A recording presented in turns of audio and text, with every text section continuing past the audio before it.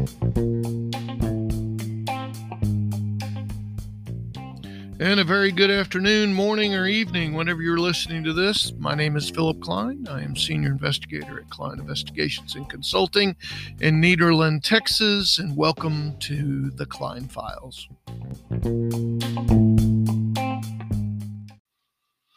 Today we're going to talk about a pretty famous case that a lot of us in the investigation business have learned from.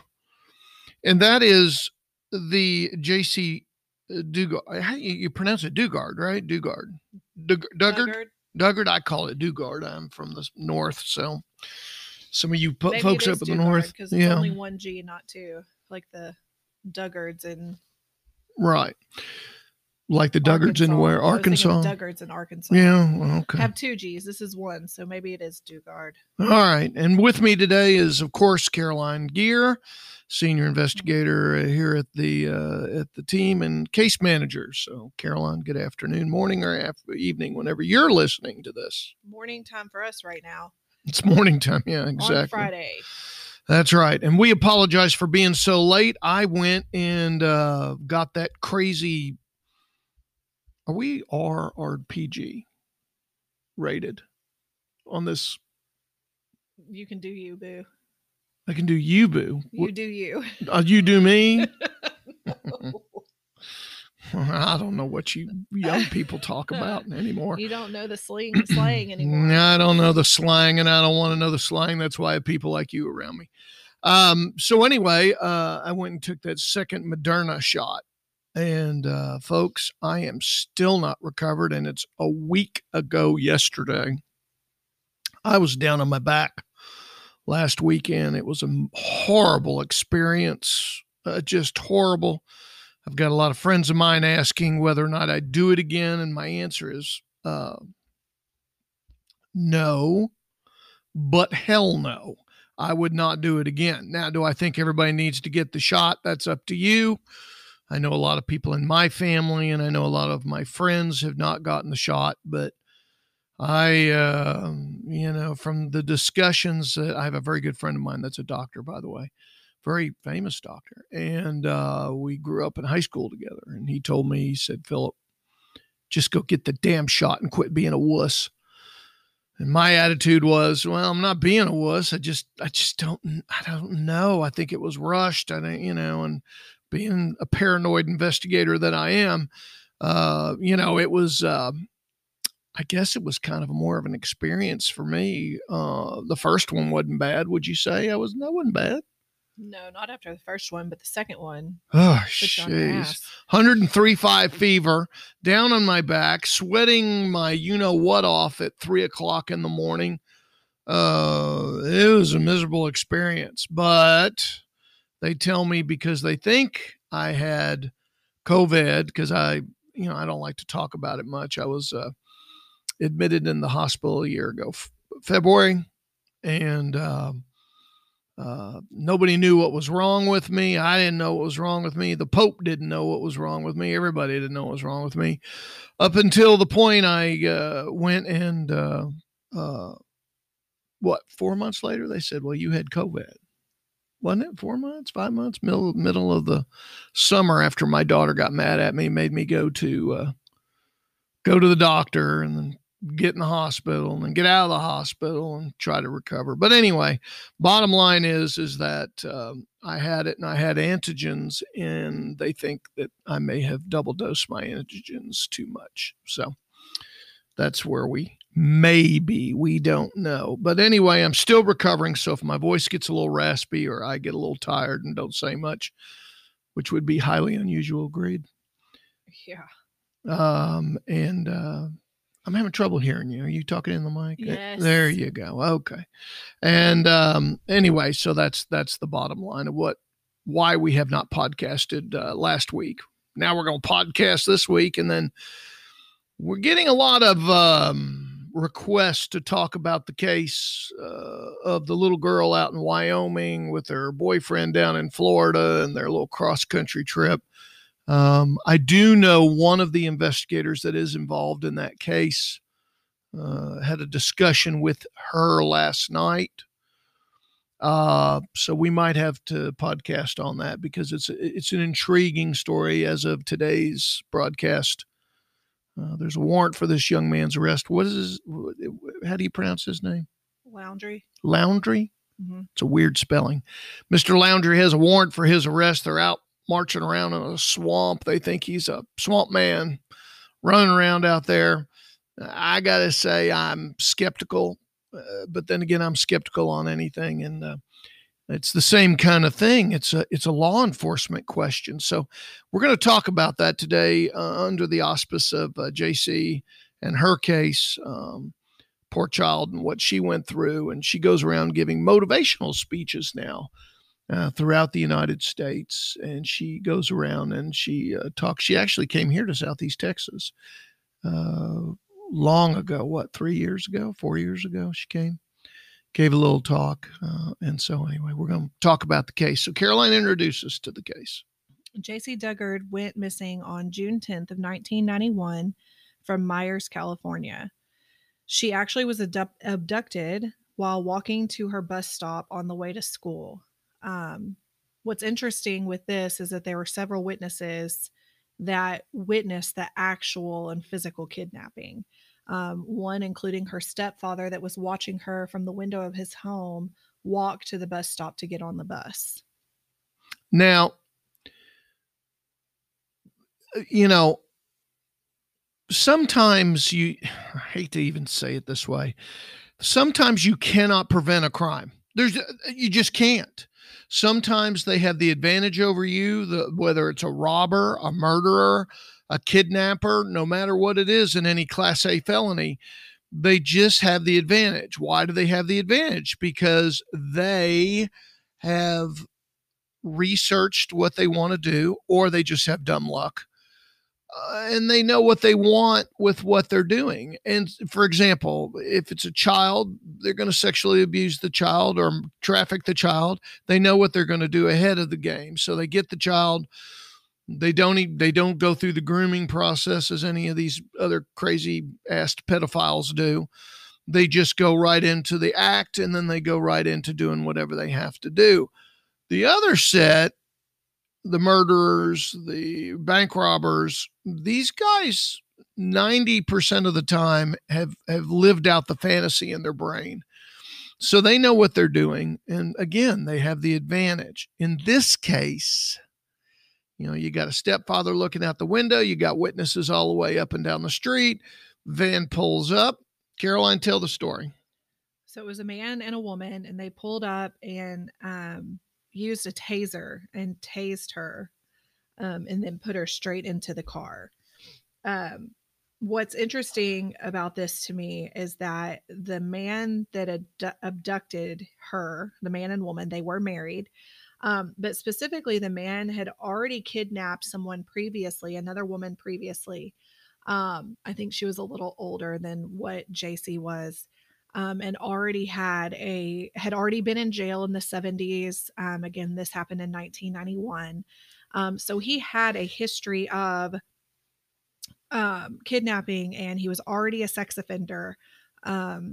She was held captive for 18 years. And although those 18 years were probably detrimental and no one in their right mind would ever want to experience or go through what Jaycee had to go through, she was found alive. So that's, I think, the silver lining out of all of it. It is the silver lining. So let's go through the act. They pull up, they open the side door of the van.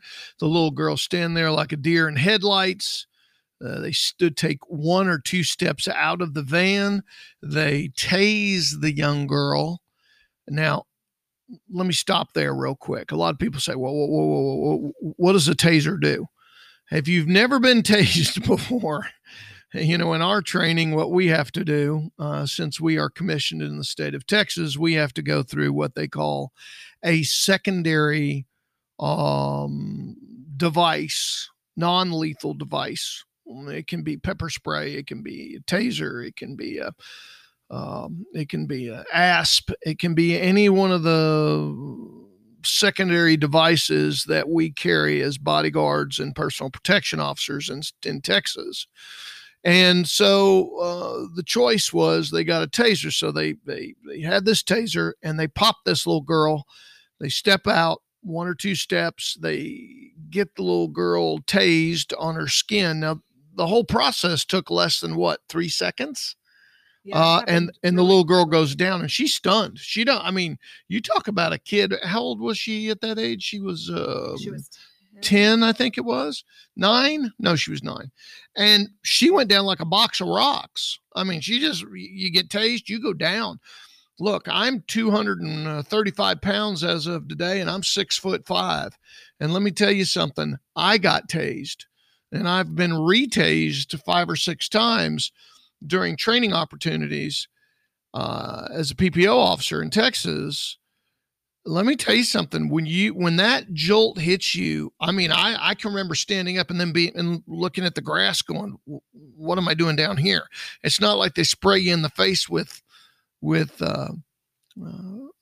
pepper spray. I mean, pepper spray, when they hit you, it feels kind of cold, and then all of a sudden your eyes swell up and you have trouble breathing and you go down. And it's a great secondary device. If you get hit with an asp is a long steel cylinder, and you get hit with that.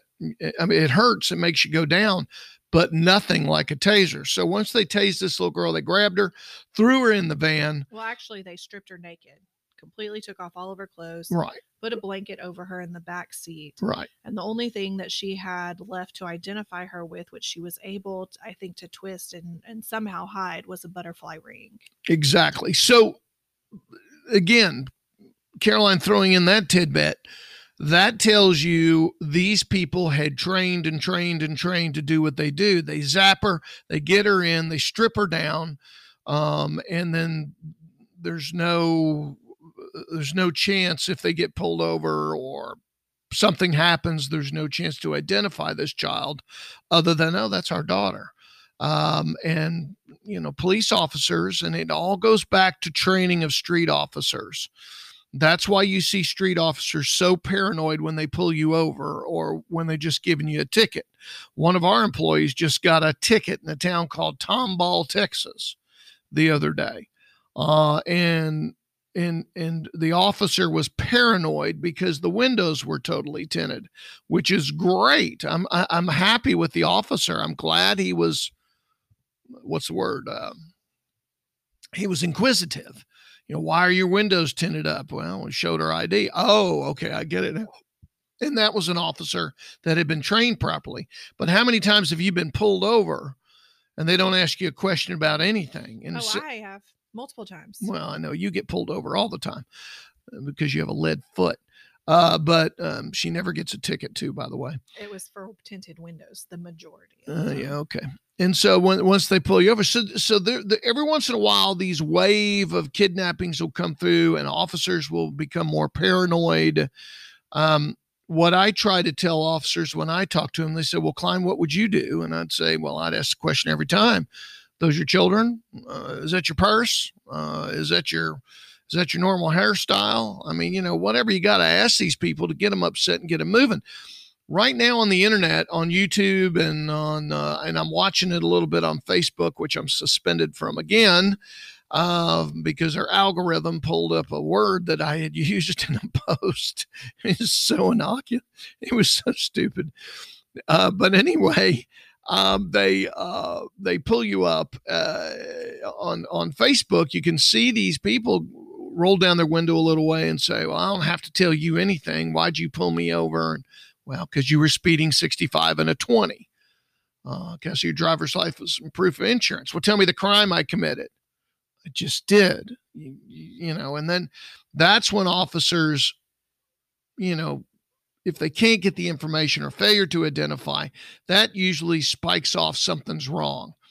If you're going to be out there and you're going to do this First Amendment crap, folks, just cooperate. Give them the driver's license, proof of insurance, and if in your state requires registration, do it. And just get it over with, because these guys need to be out on the street getting the real bad guys, the guys who are kidnappers, murderers, drug cartel members, those sort of things. They don't care about you. So what, you speeded, go pay your fine or go fight it, whatever it is. But just here's my driver's license, here's my proof of insurance. They appreciate it. Citizens appreciate it. And it gives another opportunity for the officers to pull someone else over if they are in violation. But anyway, I regress back to, they stripped the clothes off. They had planned this thing and they ended up at a residence. And Caroline, take us from there. So the police actually believe that Nancy, the wife, is the one that scouted Jaycee for, and his name is Philip Garrido. Garrido. I don't know how you pronounce it, but I'm going to say Garrido. Mm-hmm. So when they got her into the car, they drove 3 hours to their home that they lived in, which was in Antioch, California. Now let's talk about 3 hours away. You know, kidnappings are usually one of two things: a revenge crime in the bigger cities, right? Or a pedophilic kidnapping where they are going to use the child for child trafficking, prostitution, whatever, because there are many, many, many, many sick people out there. Or on a third and very rare occasion, they're going to use them for themselves. That's usually somebody that will kill the child. They'll use them for a while and then they'll kill them. Self-gratification very quickly, we call it. It's one of those things that it's usually somebody that's known them in the past or they moved up. But anyway, moved up through acting at fantasizing, acting out, and then kill. So I guess what I'm trying to say and what I'm trying to explain to you folks out there is that whenever you see someone go missing, there is usually a very, very serious reason behind it. And you have to get into everybody's psyche. You have to get into their background. You have to look into their, not only their background, but their history. Have they ever done this before? Have they been suspected of doing it before? That sort of thing. And so that's where we'll go with this case now, is that this guy was on everybody's radar. He was on everybody's radar. He was on MEC's radar. He was on the kidnapper I'm talking about and his wife. They were on everybody's radar. And Caroline, I know you deal with this more than I do. Do you think that's unusual? I think that, are you talking about, do I think it's unusual for the kidnapper? No, do you think it's unusual for the police to ignore somebody that's already on their radar? Oh, yeah, no, that is definitely unusual. And when he means that Garrido was already on the radar, he was already on the radar because he was a known rapist of multiple other women. And he had kidnapped at least 2 others and had already been serving a 50-year federal sentence in Kansas, the state of Kansas. That's where he was in jail at. So he actually met his wife, Nancy, in prison. She was there visiting her uncle, and that's where Nancy and Philip met. Not this Philip. Garrido, excuse me. Let me go back to Garrido. So Nancy and Garrido met in the Kansas City, the Kansas federal prison, where he was serving a sentence for already raping multiple women and kidnapping at least 2 others. So for someone to have that type of background, he was on parole. He had a parole officer that would come to his home. And I think that's what makes this case so unusual. Dugard's living in a tent in the backyard, and the parole officer comes to the front door and knocks on the front door and says, "Hey, how you doing?" Now let's explain to people when you're on parole. When you've been convicted of a felony, they let you out of prison and you go on a thing called parole. Parole means you got to do certain things. You can't drink, you can't use drugs. You have to get a provisional license, driver's license. You have to get a job, and you have to be a productive member of society. Those are the basics. That's what they try to do. Halfway houses are there for people who have been in 10 years or more so they can reintroduce you into the world. Can you imagine somebody that went into prison like in 1995 and comes out today with the internet the way it is, and the social media and all these things, all these temptations, a halfway house helps you bridge that gap coming into society, because it's hard. All you know is four walls, a hot and a cot, and maybe a little bit of TV. That's all you get to see, right? And those are usually reruns on Me or whatever they're broadcasting through the jail. So how do I explain this? The fact that the parole officer had not even an inclination to walk into like the house or to see the backyard. Yeah. From my understanding, he never even was inside. That's what I'm trying to articulate. And it's hard to articulate something like that, folks, is that you have a parole officer who probably makes $3,500, $4,000 a month. So it'd be about a $50,000 a year job with benefits and retirement. They don't take the effort to go in the house and say, look, we have a right to go look around. We have a right to drug test you. We have a right to check your job. We have a right to go in your house and see how you live. They have all these rights that you are still, while you're under parole, you don't have rights. You don't. Like if you get pulled over by a police officer, we just talked about that. And you get pulled over by a police officer, he has a right to search your car immediately. There's none of this. You don't have the right. You don't have probable cause. There is no probable cause. You lost that when you became a felon. See how it works? And so what this parole officer did is he failed. He failed in his job. He failed in his responsibility to us as citizens. And he failed for this little Jaycee girl. But also, law enforcement did too, if we're going to talk about the parole So officer, I know we're just dealing with parole. Now go to law. During the 18 years that she was held captive, Garrido raped her, had her handcuffed for almost nearly 3 years. And during at least two times that he raped her, she became pregnant. So she does have 2 children with this man. And I believe they're 2 daughters. And so she, from everything that we know and what we've read and what Jaycee herself has told the public, is that she raised these 2 daughters. She raised them the best that she knew how. She learned things from the limited TV that she was allowed to watch within the tent that was set up for her. I believe there was a basement that she was in at one time. But as these kids were playing in the backyard, what caught me the most, or what I found the most interesting, is that their neighbor actually was looking through the fence, and they had a tall, I think it was like an 8-foot fence or some sort of tall fence that was around their property. And this neighbor was just heard children laughing. And so he looked through the fence and saw 2 children. And he was like, well, that's weird because they don't have any children.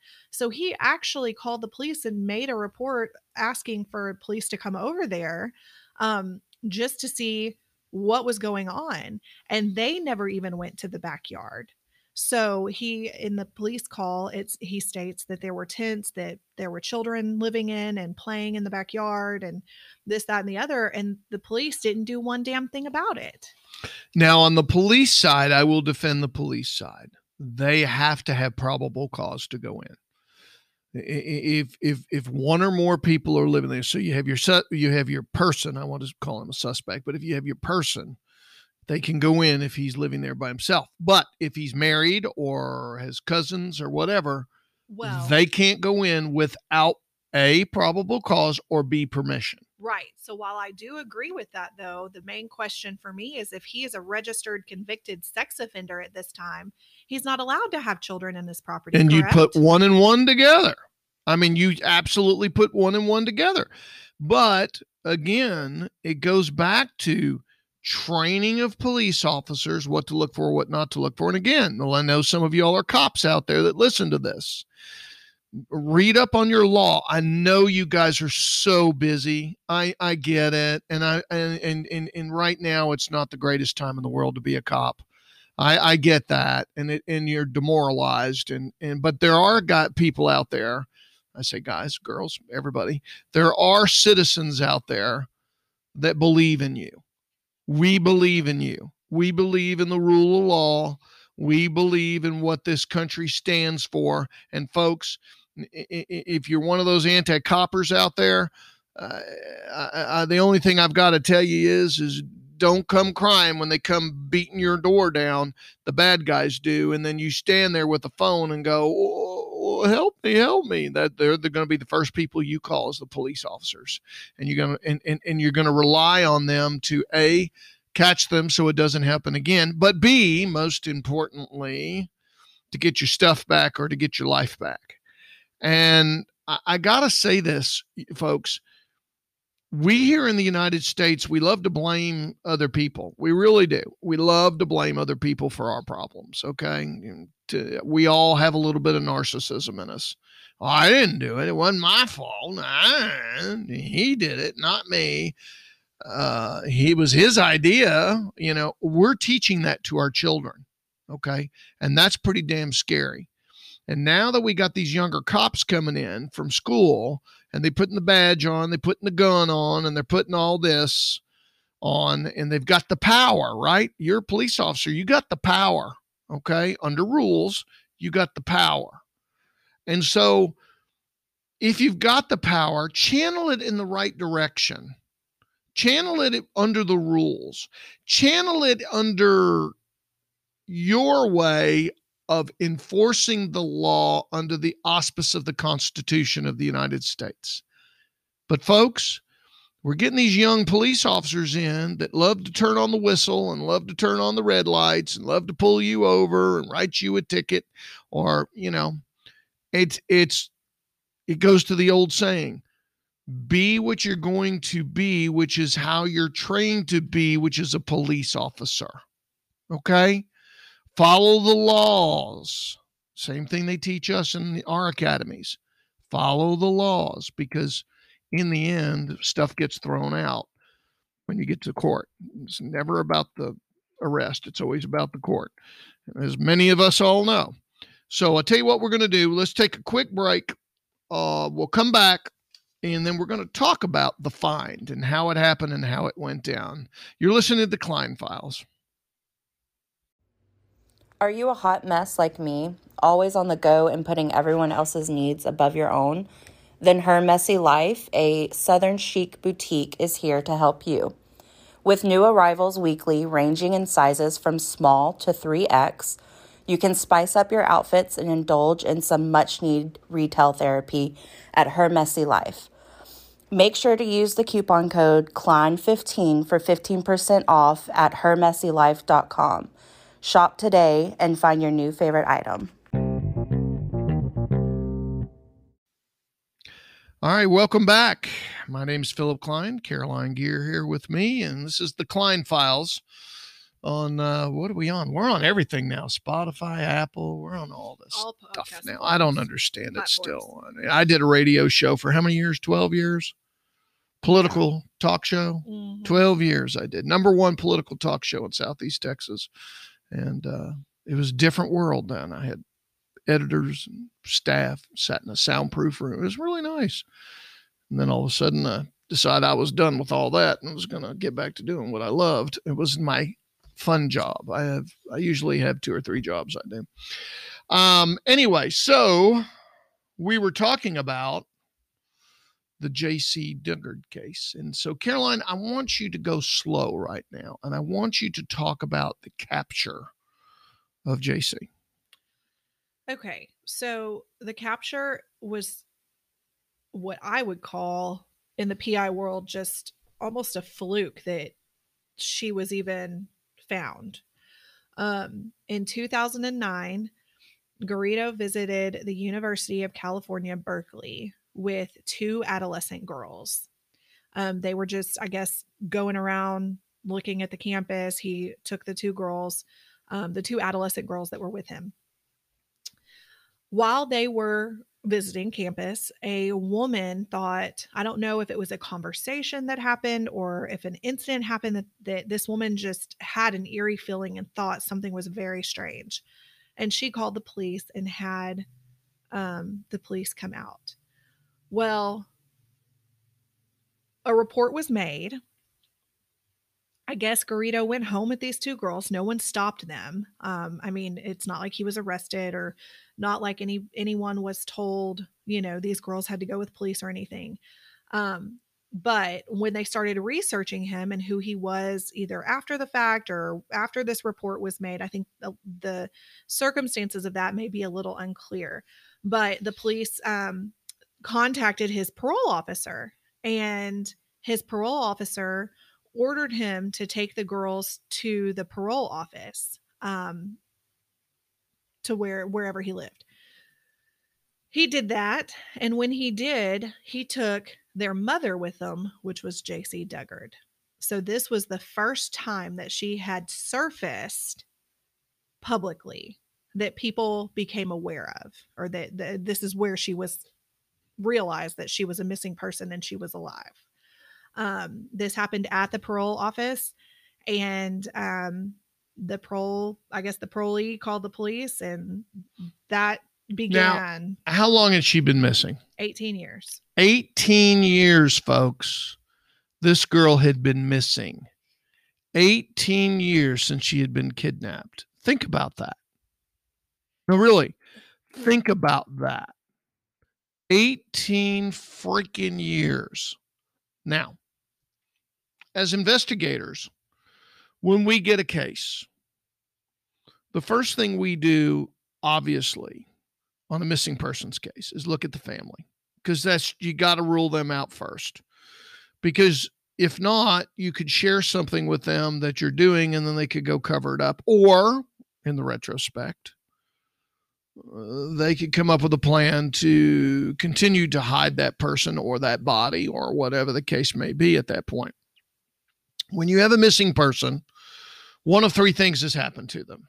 They've had a nefarious abduction for whatever reason. There has been an accident where they were driving their car or they were doing something and or going on a hike or falling off a cliff or whatever. Okay. That's for the search and rescue guys, right? Usually they've left their car or they've left something when they're out and about. Or third, which is even more horrible, is these homicides, kind of like the Tom Brown case that we've done, the case up in Oklahoma, that we're still working to this day. We've been involved in that case 7 years. God bless Paula Fielder. She keeps that case alive, and God bless her. We stand next to her. She's just a wonderful woman.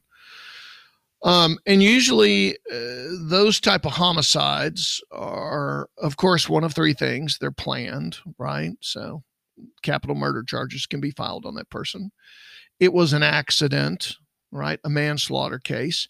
I'm not so sure that the Brown case is not a manslaughter case. Kids screwing around with a gun. Gun went off. Kid's dead. Or third, which is more important, which would be a suicide or a fake or a faked type death.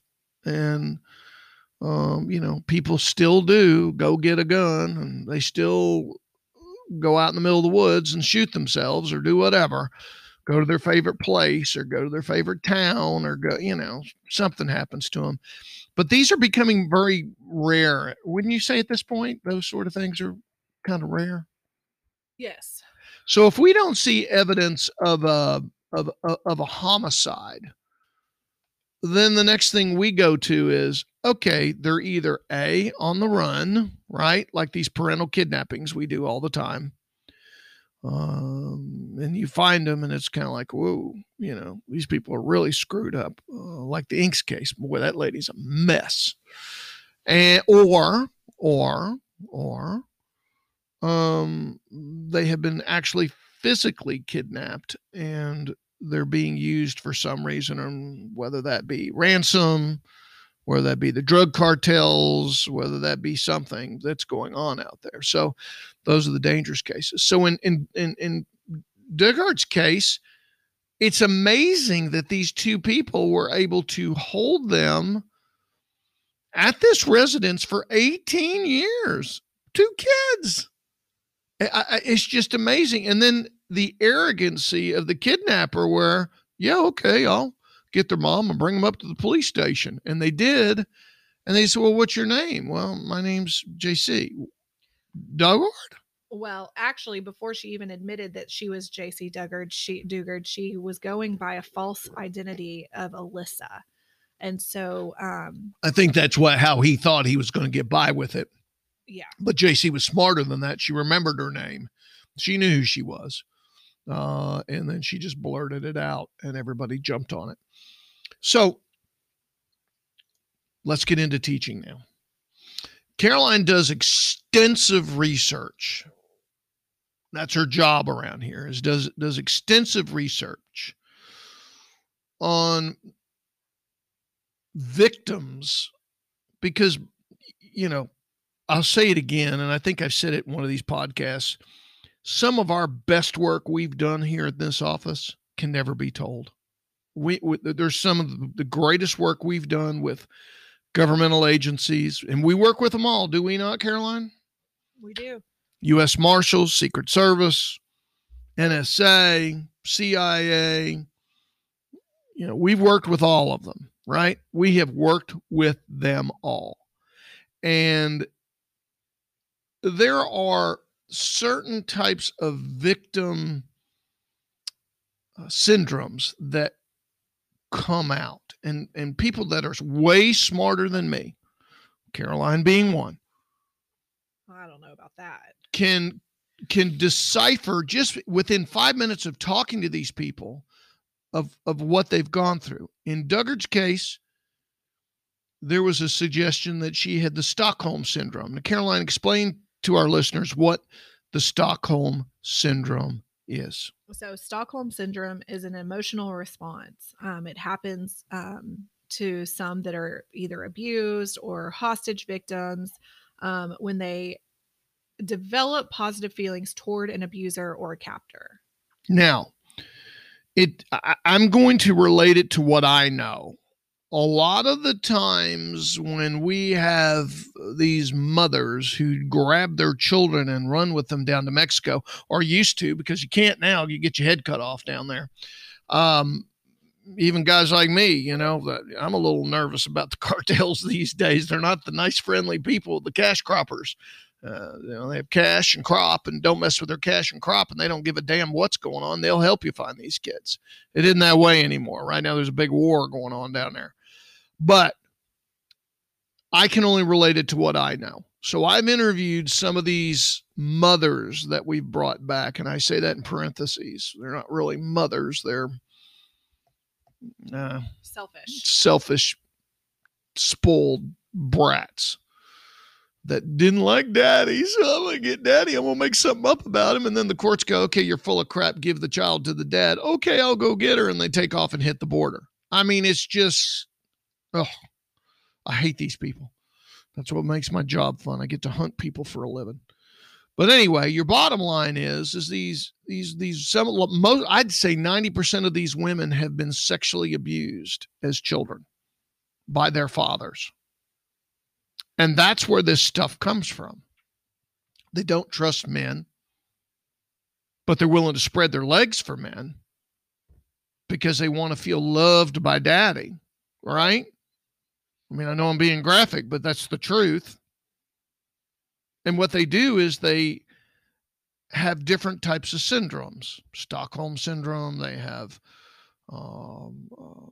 trauma bonding. What, name some of them. God, I mean, there's so many of them there's now. There's a lot of different ones. These psychologists are going wild on us, coming up with all these syndromes that they're presenting in court, which, quite frankly, some of them are damn close to what we see out here.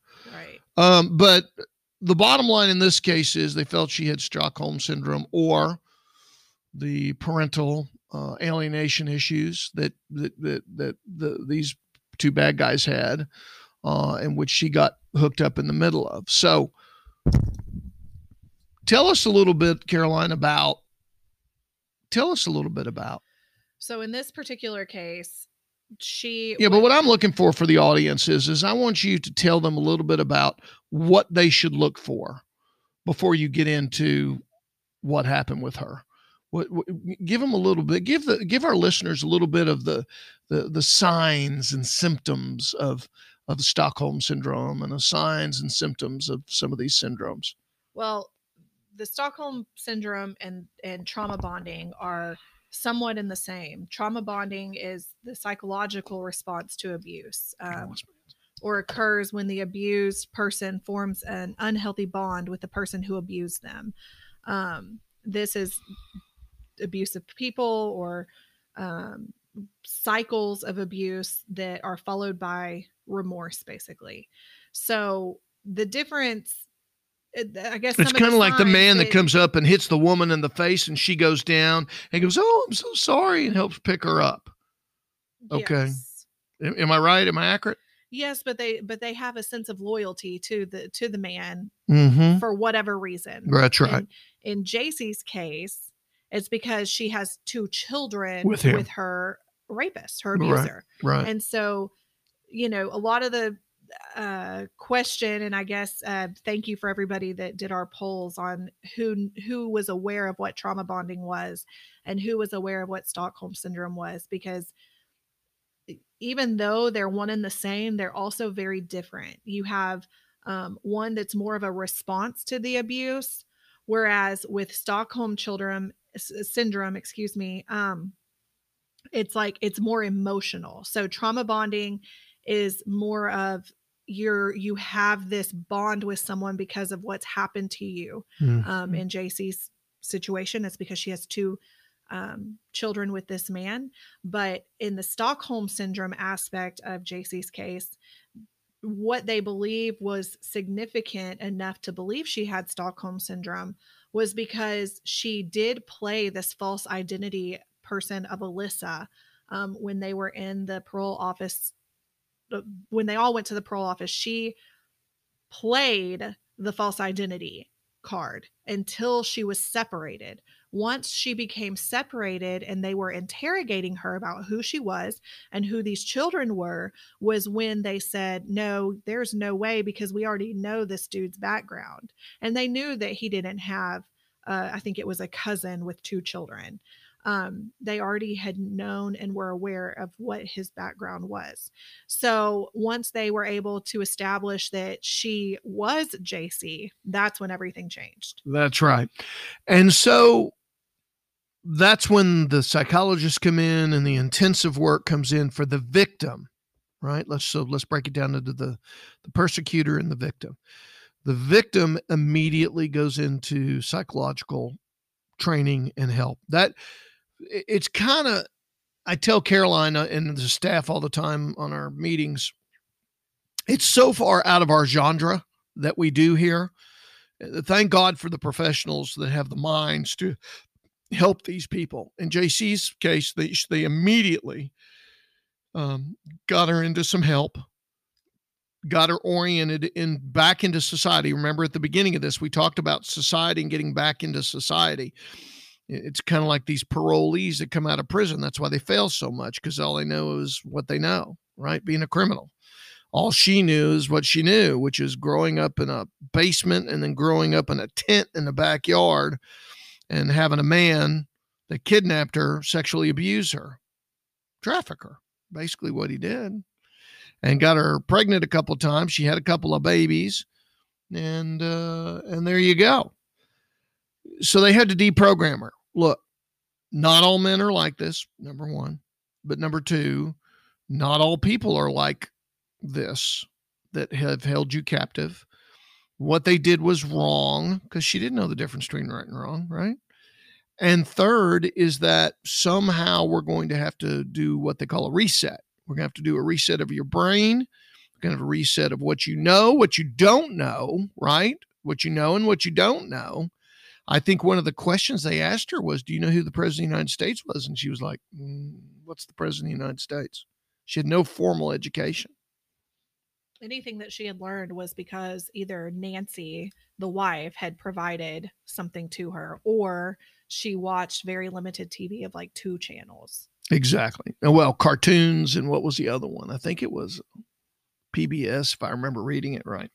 And so okay, so we have that, right? Okay, so now you go to the persecutor, you go to the criminal. There's nothing you can do other than present it to the court and let the judge say, okay, we're never going to let that happen again. You're gone.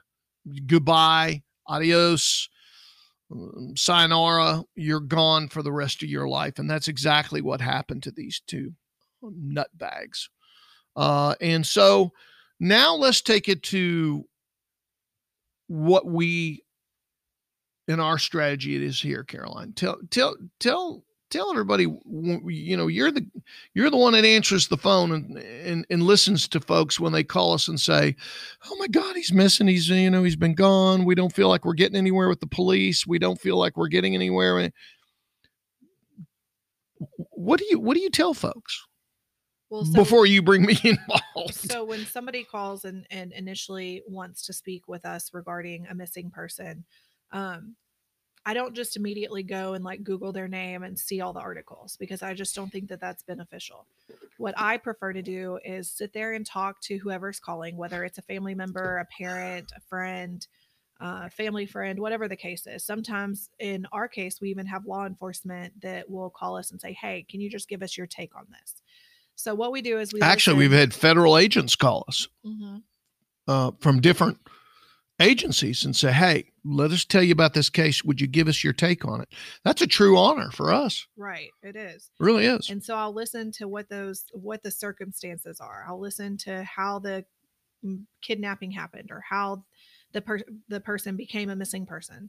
And then I'll sit there and look at some of the background history of this person or their family, whoever was involved or not involved, or who, quote, was the last person to see this person. You know, I hate to say it, but you always do look at the family first. And I think we always look at the people closest to the person that is missing first, because that's just what you do. 9 times out of 10, you're going to have a kidnapping that has some personal string to it. Again, of course, unless it's sex trafficking, unless it's drug cartel related, excuse me. But if it's not one of those, then more than likely it's going to be someone you know. Right. And I know a lot of you out there like, what, drug cartel related? Folks, we get those cases more than you think, where someone's disappeared. The police have identified a car that was stolen in San Antonio or Austin or somewhere. They've tracked the car down to a known drug cartel. So there's your cartel match. And people ask, well, how are you able to solve those crimes? Well, we solve them 2 ways. Number one, if it is cartel related, that person who was kidnapped was either involved with the cartels, right? Selling drugs for them, maybe running money, maybe running trucks, or whatever the case may be. And most likely they're going to be dead. I mean, the cartels, they're just so ruthless right now. I mean, they'll just, if you disagree with how they think, they'll shoot you in the head. They don't care. I mean, they just don't care. What, are they going to go to jail? Ain't going to happen, right? Just not going to happen. They run Mexico. Or 2, they're being held hostage somewhere because someone close to them is involved with the cartels. So what you have to do is you have to break it down. You have to break it down. What's the problem? Okay, you have to go with where the problem is. So I hope that gives you some kind of an idea when we talk about the cartels. The second one is, we've even had cases way back when I first started where there was a missing girl out of Houston, Texas. And again, this is one of those cases that, I'll never be able to, I won't be able to write about. I won't be able to talk about in my older years, where her sister and her actually had a relationship of a love-hate. They loved being sisters, but they hated each other. And one sister started dating one boy, and this is back in 1980. Golly, I want to say. No, 91, 92. One of the first years I was involved in all this. And the other sister wrote a letter of goodbye. I'm running away. I'm going to California to be a whatever in the movie business. When in actuality, what had happened was that the other sister had strangled her in the backyard by the swimming pool and drowned her. And then got her body, drug her body. And she was just a little 5'1" little thing, maybe 90, 100 pounds, cute little thing. Brought her little car, threw her in the back. It was a BMW.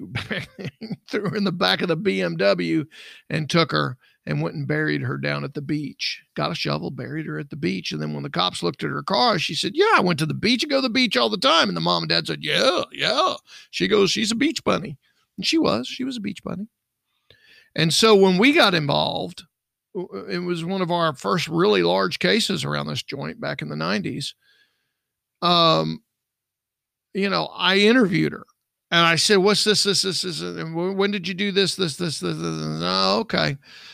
And I went to the parents and said, look, how many times a week does she go to the beach? She goes, oh, she goes about once or twice a week. We're like 30 miles away. Anyway, long story short, I noticed that this little girl, every time I talked to her, the first time it was Miss Bubbly. Well, that's your sister's missing. You're not going to be Miss Bubbly. Second time I talked to her, she gave me some details from the first interview that I'd asked. And I don't remember. I don't know. I'm so upset. Okay, you're upset. The third interview is when I confronted her with her lies. So when I put her in the room and there was a HPD officer sitting next to me and they said, take a shot at her. I said, okay. So I walked in and said, hey, XYZ, how are you? She goes, I'm fine. So let me ask you a question. She goes, sure. Which beach did you bury her in? She just stared at me. I said, always remember the quote. Investigators already know the answers to questions when we ask you. She busted out crying, fell on the floor, flipping around like a 2-year-old, thinking she was going to get out of it by screaming and yelling. I said, I got on my knees and I sat her up. I said, this is the first day of the rest of your life. I said, now will you take me to her? And she said, yeah, I will. And we put her in my car, got a police officer with us. It's kind of scary, Caroline. I never handcuffed her either. That was a weird deal. And so got down to the beach and she said, stop here. And she walked out and she goes, right here in the sand dune. And sure enough, there the child was, 4 feet in the ground. Beautiful 16-year-old girl. And that was a good case study for me, being one of my first, obviously. But secondly, is getting into the psyche of people and what they do in cases like this. Jaycee was completely different. She was just a 4-year-old walking down the road and got buzzed and was stolen. Okay. 9-year-old. Excuse me. What did I say? 4? 4. My bad. 9-year-old gets buzzed and then is held for 18 years. Now, okay. So there you go. That's a victim. But by the time we were done with this case down in Houston where the kid was buried, okay, we found out that this girl that killed this other girl was being played fiddle-faddle by her grandfather. The anger that built up in her, I'm never good enough, finally exploded itself and vomited on the table to being able to kill her only sister. Think about that. You talk about Stockholm Syndrome. We talk about parental alienation all the time. We talk about how men don't trust women and women don't trust men, and that usually leads us to something bad. You know, when you lose trust in the system, you lose trust with other people,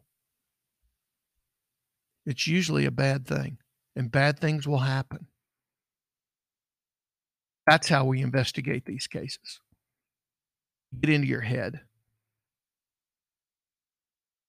And smarter people like me, rephrase, smarter people than me, like Caroline and her crew, they figure it out pretty quick. And that's what's made us successful here. I mean, you know, I'm in the twilight of this whole thing. I got a few more years left in me. But I see the young minds that have learned from the old and that are the new, like Caroline and, again, her crew. You know, I just wish our government and our government police agencies could recruit some of these great young people, because the private industry is thriving right now with smart people like Caroline and her crew. Old guys like me, we know how to get on the ground and hunt it. Young guys like that know how to get in your mind. Thanks for listening to us this week. Next week, I think we're going to take a shot at, depending upon what happens, our swamp boy running around in the swamp. I've been invested in this Gabby Petito case since day one. Boy, and I watched Nancy Grace the other night for the first time. Oh, my God. Nancy Grace had a couple of knives in her hand. That boy wouldn't have a chance. I'm telling you, she'd chop him up like minced meat. But I think there's more to all this. I think the FBI is not talking. Don't you see red flags all over this case? Yeah, I mean, the FBI is just keeping their cards close to them. I think that they know way more than what people think that they know. I think that they know. I think mommy and daddy have a little bit to play with this. Oh, hell yeah. I think the mommy and daddy of the son have a lot more to play with this. But we're going to research it down, and then we're going to kind of tell you what we think. If he's still missing, we'll tell you where we think we'd look. And by the way, may I say blessings and prayers to that family up in New York that lost their daughter. Blessings and prayers to them. I've said it before, and I'll say it again. If my daughter or my son ever went missing, the police, they wouldn't. Just follow me, guys. Come on.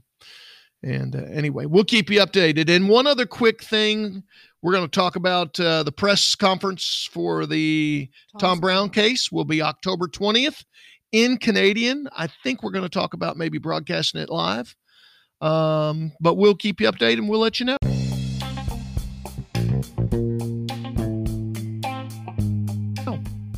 If you haven't already, make sure you're following us on Instagram at Klein Investigations, and make sure you are subscribed to the podcast on Apple Podcasts, the Klein Files. It'll notify you of all of our new episodes exactly when they're released. And thank you so much for listening. Y'all have a great week. Bye.